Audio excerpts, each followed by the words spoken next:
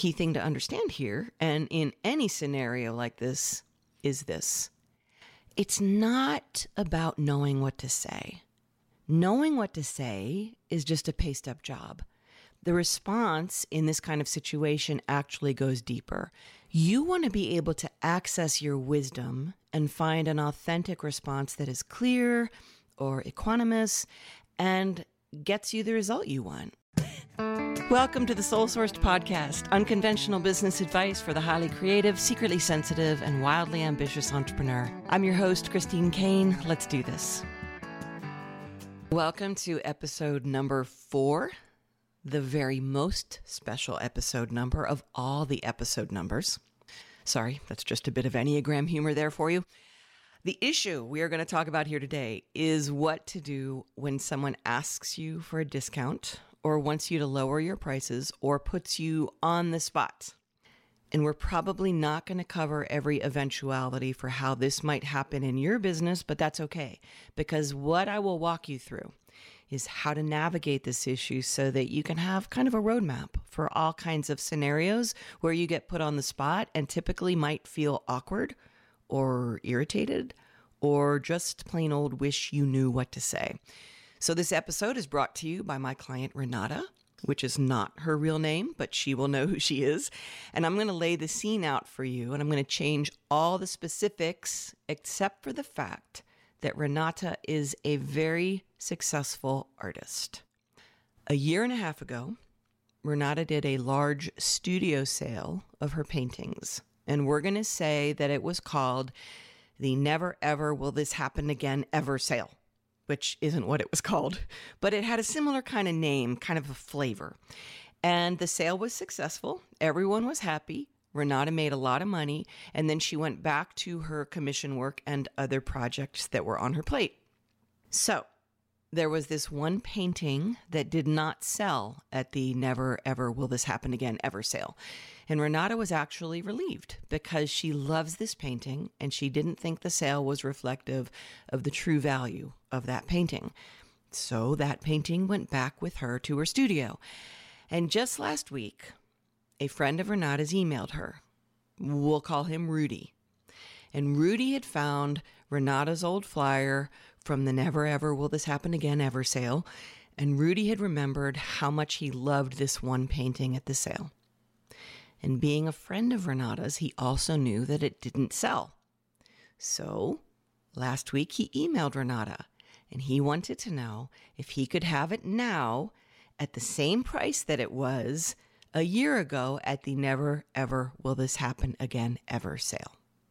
Okay, I'm going to press pause on the story right there, and I'm going to let you call to mind any time that you have, as an entrepreneur, been put on the spot with your pricing or with discount requests or odd requests like this.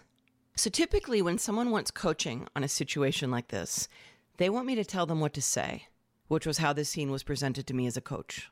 What do I say? So the key thing to understand here, and in any scenario like this, is this. It's not about knowing what to say. Knowing what to say is just a paced-up job. The response in this kind of situation actually goes deeper. You want to be able to access your wisdom and find an authentic response that is clear or equanimous and gets you the result you want. And I will remind you that as a soul-sourced entrepreneur, the results you want aren't just about making the sale and getting the money. You also want to be able to experience the confidence in this kind of transaction and then act from a place of congruence and real power, because that is what then builds your own trust in yourself, and you'll be able to feel present to all kinds of scenarios in your business. So we are going to unpack 3 different elements of this situation here, because business wisdom like this doesn't come from me spouting off a bunch of cool things to say to get people to shut up and pay you. First, we're going to look at you, the entrepreneur. Second, we're going to look at the person who makes this kind of request. And third, we're going to dive into the responses and how to clearly communicate your response to this kind of situation. And this might seem like a lot of deep diving in order to find one quick answer, but quick answers do not a business make. Wisdom is more than all the little one-liners that every coach says off the top of their head. So let's begin with the first thing, and that is you, the entrepreneur. And there's an opportunity here. And that opportunity is found in all that internal chaos that happens anytime someone puts you on the spot like this. If you check in with yourself, you'll notice typically that in a situation like this, all of your energy kind of constricts and you get tense. And this is called a pattern. So consider that at first, what you're typically responding to is that feeling, and you're trying to avoid that discomfort. And it's usually a very old feeling, and it is usually fraught with the word should, as in, I should discount, or this person making the request should know better than to make this request. Like all the ways we want the world to behave so that we can feel good about ourselves. And so what we tend to do in these situations, because our body feels so uncomfortable and because that constriction and collapsing of our energy feels so awful, and then on top of it, all those shoulds start shouting at us, is that most of our energy, in an effort to just get the hell out of there and try to figure this shit out or to relieve the discomfort, most of our energy races up into our heads. And we try to find all kinds of answers up in our heads. We look to the mind. We look to our thoughts, to our left brain. But the response we most need, oddly to some people, does not come from our thoughts. And if you're going to succeed as a soul-sourced entrepreneur, you need to address your own energy first. And now I want to be clear, this doesn't involve incense or crystals or candles or angels or unicorns. It's actually fairly tactical. The first thing I would say would be to never answer a request like this in the moment. Always, always take a pause. Do not hit reply in the moment. Do not knee-jerk your answer in the moment. And on a future episode, I'll probably talk about how to phrase this kind of thing. And my book, The Soul-Sourced Entrepreneur, has a whole section about this. But for now, just know that you don't want to respond in the moment. Find a way to say, hey, interesting idea. I'll get back to you within 24 hours. Does that work for you? Or something like that. And then once you have that space, it's time to dive in. And this is what I did with Renata. The first thing I did with her, and what you want to do, is check in with yourself and find the honesty. There is absolutely no harm that comes from mining for the truth that is inside of you. And in Renata's case, we mined a little bit and we found 3 things. The first thing is that she didn't want to discount this painting. She had actually been excited that it didn't sell at her sale. The second thing is that her sale was called the Never Again Will This Happen Again Ever sale for a reason. And that is because she told her patrons that never again will this happen. Not never ever again will this happen unless you email me in a year and ask for the same price. The third thing is that Rudy's request made her feel icky. She felt like she should give him the price because it was a friend. And she felt like, well, it's just sitting in my studio, so why wouldn't I sell it to him? But the truth was, she didn't want to put such a low price tag on this work that she loved so much. So there was this kind of a bit of a battle going on inside of Renata. And I know that this kind of thing isn't where your typical business coach is going to go. But this is what here at UpLevel we call the soul track of business. So when you have a business, you are moving that business forward on 2 tracks. The first one is what I call the strategy track. And that's all the stuff that we typically associate with business. That's selling, negotiating, hiring, marketing, systems, team building, all the left brain stuff, which is where we think the answers lie, in the strategy track, in our mind, in our thoughts. But the second track is where we find all of the challenges and the obstacles that make us or break us. And it's what I call the soul track. And this is the soft stuff. The underlying stuff that is, when you look deeply, running the whole damn show.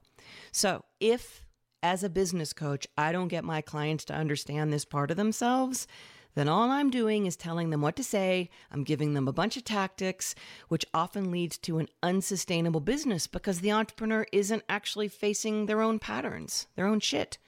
And as I often say, your business is the playground for your soul's growth, which is why it's so valuable to take a moment to stop avoiding the discomfort you feel. So, if you've made it with me this far in this episode, you might relate to Renata's internal workings. All that constriction, all those little contractions inside, and then the shoulds telling her to just be a good person and give Rudy the damn painting, even though the sale was called Never Again Will This Happen Ever Again sale.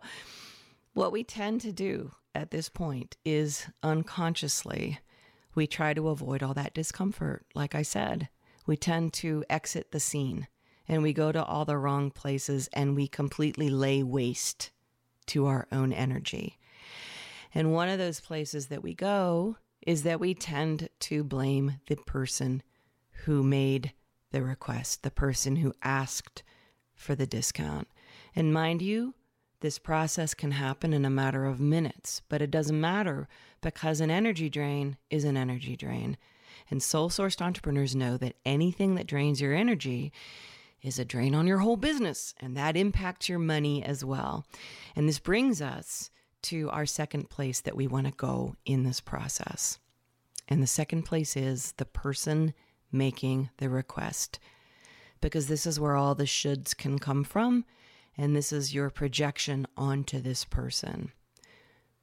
So, this person, the one who makes weird requests, drives us batshit crazy.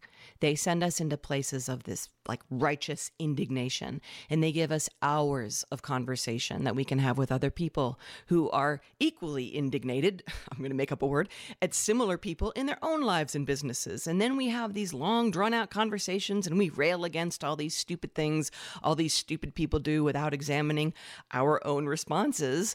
And then we move on with our lives knowing that we're better than everyone else and that no one struggles quite like we do, or whatever story that you like to tell yourself about how much more refined you are than everybody else.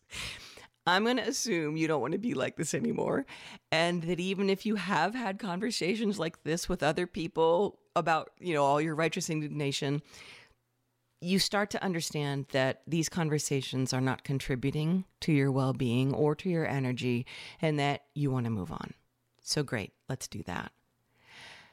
Here's the thing to understand about the person who makes this kind of request, be they friend, foe, or family. They don't know what you do.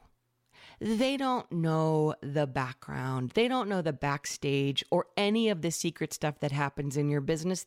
Rudy didn't know that Renata had really thought out this sale and plotted it out. He didn't know how many hours she spent on this painting. He doesn't know how many hours she spent abroad studying from the masters, any of that stuff. And the key thing to understand about this is they shouldn't have to. That's not their job. When we go to have conversations with people like this, one of the biggest mistakes we make is that we sit around and we explain ourselves, or we want them to understand the way we do why their request is so completely out of bounds or whatever. And I'm going to give you a totally unrelated example, but it still applies. So when I was a musician, I would go on very long tours. And let's say it was, February, and I was going to the upper Midwest, because my agent used to love to send me to the upper Midwest in the winter. So I'd have a big tour. And let's say it started in Cincinnati, and then I went up to Chicago, and then up into Michigan, and then over to Wisconsin and into Minnesota. And because my agent was my agent, I'd have to do some random show back near Chicago, and then I'd drive all the way over to North Dakota. Basically, I'm going every which way, right? You get the idea. So these tours could last anywhere from 3 to 5 weeks. And when I was younger, they were even longer. But it never failed. My mom would call me when I was on the road, and then she would find out that I was going somewhere like to St. Paul in 3 days. And she would get all kinds of ideas. And she would start telling me of, Aunt Dottie. Aunt Dottie lives in outside of St. Paul, just about 35 minutes. Or she'd think of some former elementary school principal that I had who lived there as well. And then my mom would find the museum exhibits, and the Picasso exhibit was there in Minneapolis. And she would have this list of things for me to do, because my mom, she keeps in touch with everyone, and she loves museums and tourism and going to places. And she would describe all these things that I should do. And because mother-daughter relationships are complicated, I would want to scream. Because here's the thing. If you've ever been on the road, you know that your life looks like this. You drive. You maybe do a radio interview at an NPR station somewhere. You then have a sound check time, and most of the time you don't get to check into your hotel first. You go do your sound check, you stuff food in your face as fast as you can, and then you get all ready in the dressing room, you put on your makeup, you perform, you're up late, you're signing CDs. Sometimes you have to drive a little bit after the show so you can get closer to your next performance. You check into your hotel, you sleep as much as you can, maybe you do a little business in your room before you check out, and then you're off to the next date. And my mom has me driving all over St. Paul for tea and crumpets and the Picasso exhibit. So here's the thing to understand, though. No one knows whatever the version of your backstage of your business is. And that includes the people who ask you to discount. And it includes my mom wanting very badly for me to have a good time or to be a good daughter or whatever it is. People are just being the way they are, and they're spouting off what occurs to them in the moment. Our righteous indignation implies that every one of us knows the workings behind every single one of our jobs, our businesses, and our lives. And if you own a business, then the faster you understand that they don't, the better it'll be for you and everyone you lead or manage or communicate with. And that includes clients and prospects and vendors and family and friends or whatever. So, being a sole-sourced entrepreneur means you recognize that your indignation is an opportunity to go deeper and get clearer and be a leader. So in the situation with my mom, I could simply say, those are sweet suggestions. I love Aunt Dottie. She's fabulous. I'm going to give her a call, but I can't fit that into my schedule. In Renata's case, Rudy doesn't know he's stepping over a boundary. Rudy's just doing what Rudy does. He's asking for the painting. And he's realizing and regretting he should have gotten it when he first saw it and loved it. The reason it's so important to understand this is because it impacts how you are able to step up and communicate with Rudy or anyone who asks for discounts or steps over a line or whatever. They have no idea they're crossing a boundary that you have never communicated. And this brings us to the third place we want to go here, and that is what to say in this situation. And I'm going to start by saying that one of the hardest things about running your business, hands down, is that you, the solo entrepreneur, you don't have any kind of built-in excuses. And we all love having built-in excuses like, I can't, I'm sick, or, it's company policy, or the dog ate my homework, or whatever it might be. Most of us have a lifetime behind us with no kind of training or encouragement on how to be clear, or how to set a boundary, or how to honor your clarity, or communicate your clarity. Instead, we have been taught to make shit up, to lie, or blame some outside force wherever possible. So a built-in excuse just makes everything easier, like if you had someone to blame, like your boss or Wanda over in HR or some nebulous policies and procedures manual. But you're not a big company. You're just you sitting at your desk looking at an email, and you can't say, sorry, my hands are tied here, because you would be the one tying them. So the first thing we talked about was your insides, your energy, your truth. And in Renata's case, the plain, raw truth was she didn't want to sell this painting for such a low price. Bottom line. But most of us have been conditioned to think this kind of clarity is unacceptable, that people who are clear are bitches or assholes. It's worse for women because in all the dysfunctional environments we've all been in, like public high school comes to mind, We all learned survival techniques, and one of those techniques is a complete and utter lack of clarity in order to fit in and never, ever be called a bitch. And so when you're an entrepreneur and you're now faced with scene after scene that requires you to step up and make clear choices and communicate them, because there's no way to be successful without that, this may seem at first like it truly sucks, but it actually doesn't suck. In fact, let's reframe this. I want you to consider that not having built-in excuses, not being able to blame someone else in situations like this, and being forced to communicate your clarity is actually a gift. In a world where very few people are willing to be clear and subsequently allow the space for others to be disappointed in their clarity, you get the opportunity to own your clarity and to have what's called a fierce conversation or radical candor or whatever the cool kids are calling it these days. And it is often a very uncomfortable learning curve at first. And this is why these books are so popular and why you hear people like Tim Ferriss saying that the measure of your success is directly correlated with the number of uncomfortable conversations you're willing to have. That's my favorite thing that he says, I think, across the board. And that's exactly what this is. It's a conversation about value, pricing, about clarity, and ultimately about boundaries and requests. So with that said, let's talk about what it can look like to articulate a response here and what it means to stand in your truth. First, there are 3 traps that you want to avoid. The first is that I just said truth, right? And so a lot of people think that telling the truth or sharing your truth means that you get to then dump all your emotional baggage onto the other person. And that is not what it means. When Renata and I uncovered her internal discomfort and irritation, that exercise was simply to get clear about what she truly wanted. It's to find out what you, the entrepreneur, really want completely outside of all the shoulds. Not so you can tell Rudy how hard he just made your life and how he needs to understand how much resentment he created in you. Laying your gunk all over other people is not what it means to stand in your truth. The second trap is that we often think that in a conversation like this, we have to get the other person to agree with us. We make the mistake of thinking that if we share our clarity, we got to get buy-in, or that everyone has to be on board, and that is not true.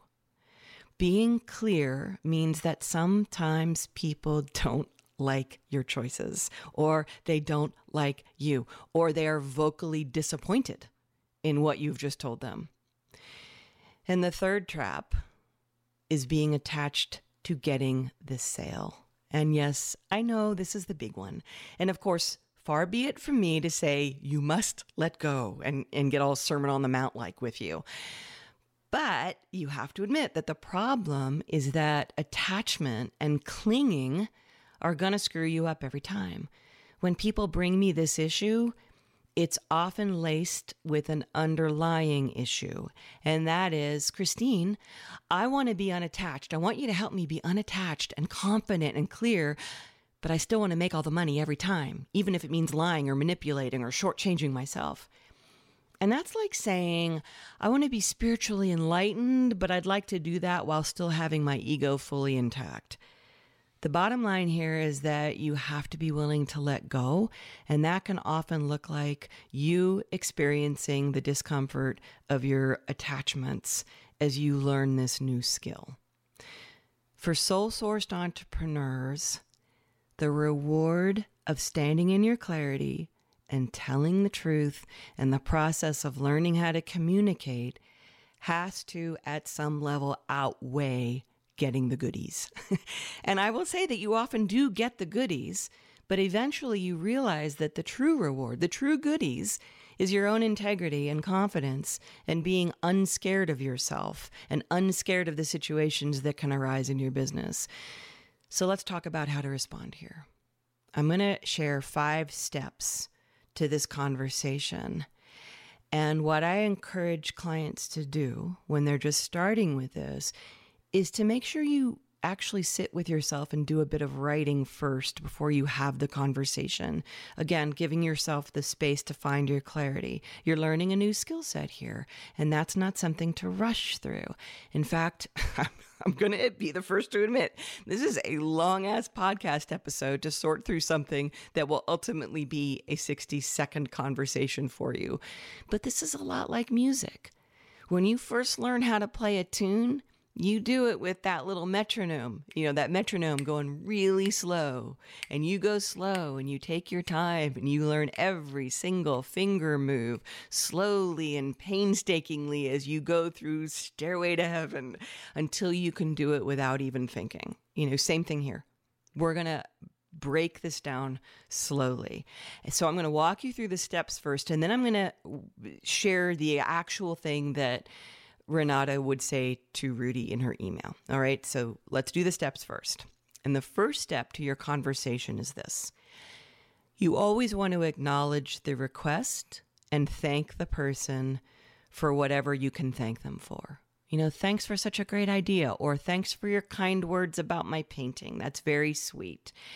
Thank you for caring enough to make this suggestion. In any communication, as much as you can acknowledge the other person, you will go a long way to moving tension or resistance out of the way. The second step is to then state the facts. Either you want to list the facts of the situation or of your business model or how you do things typically. And in Renata's case, it was a sale called the Never Ever Will This Happen Again Ever sale.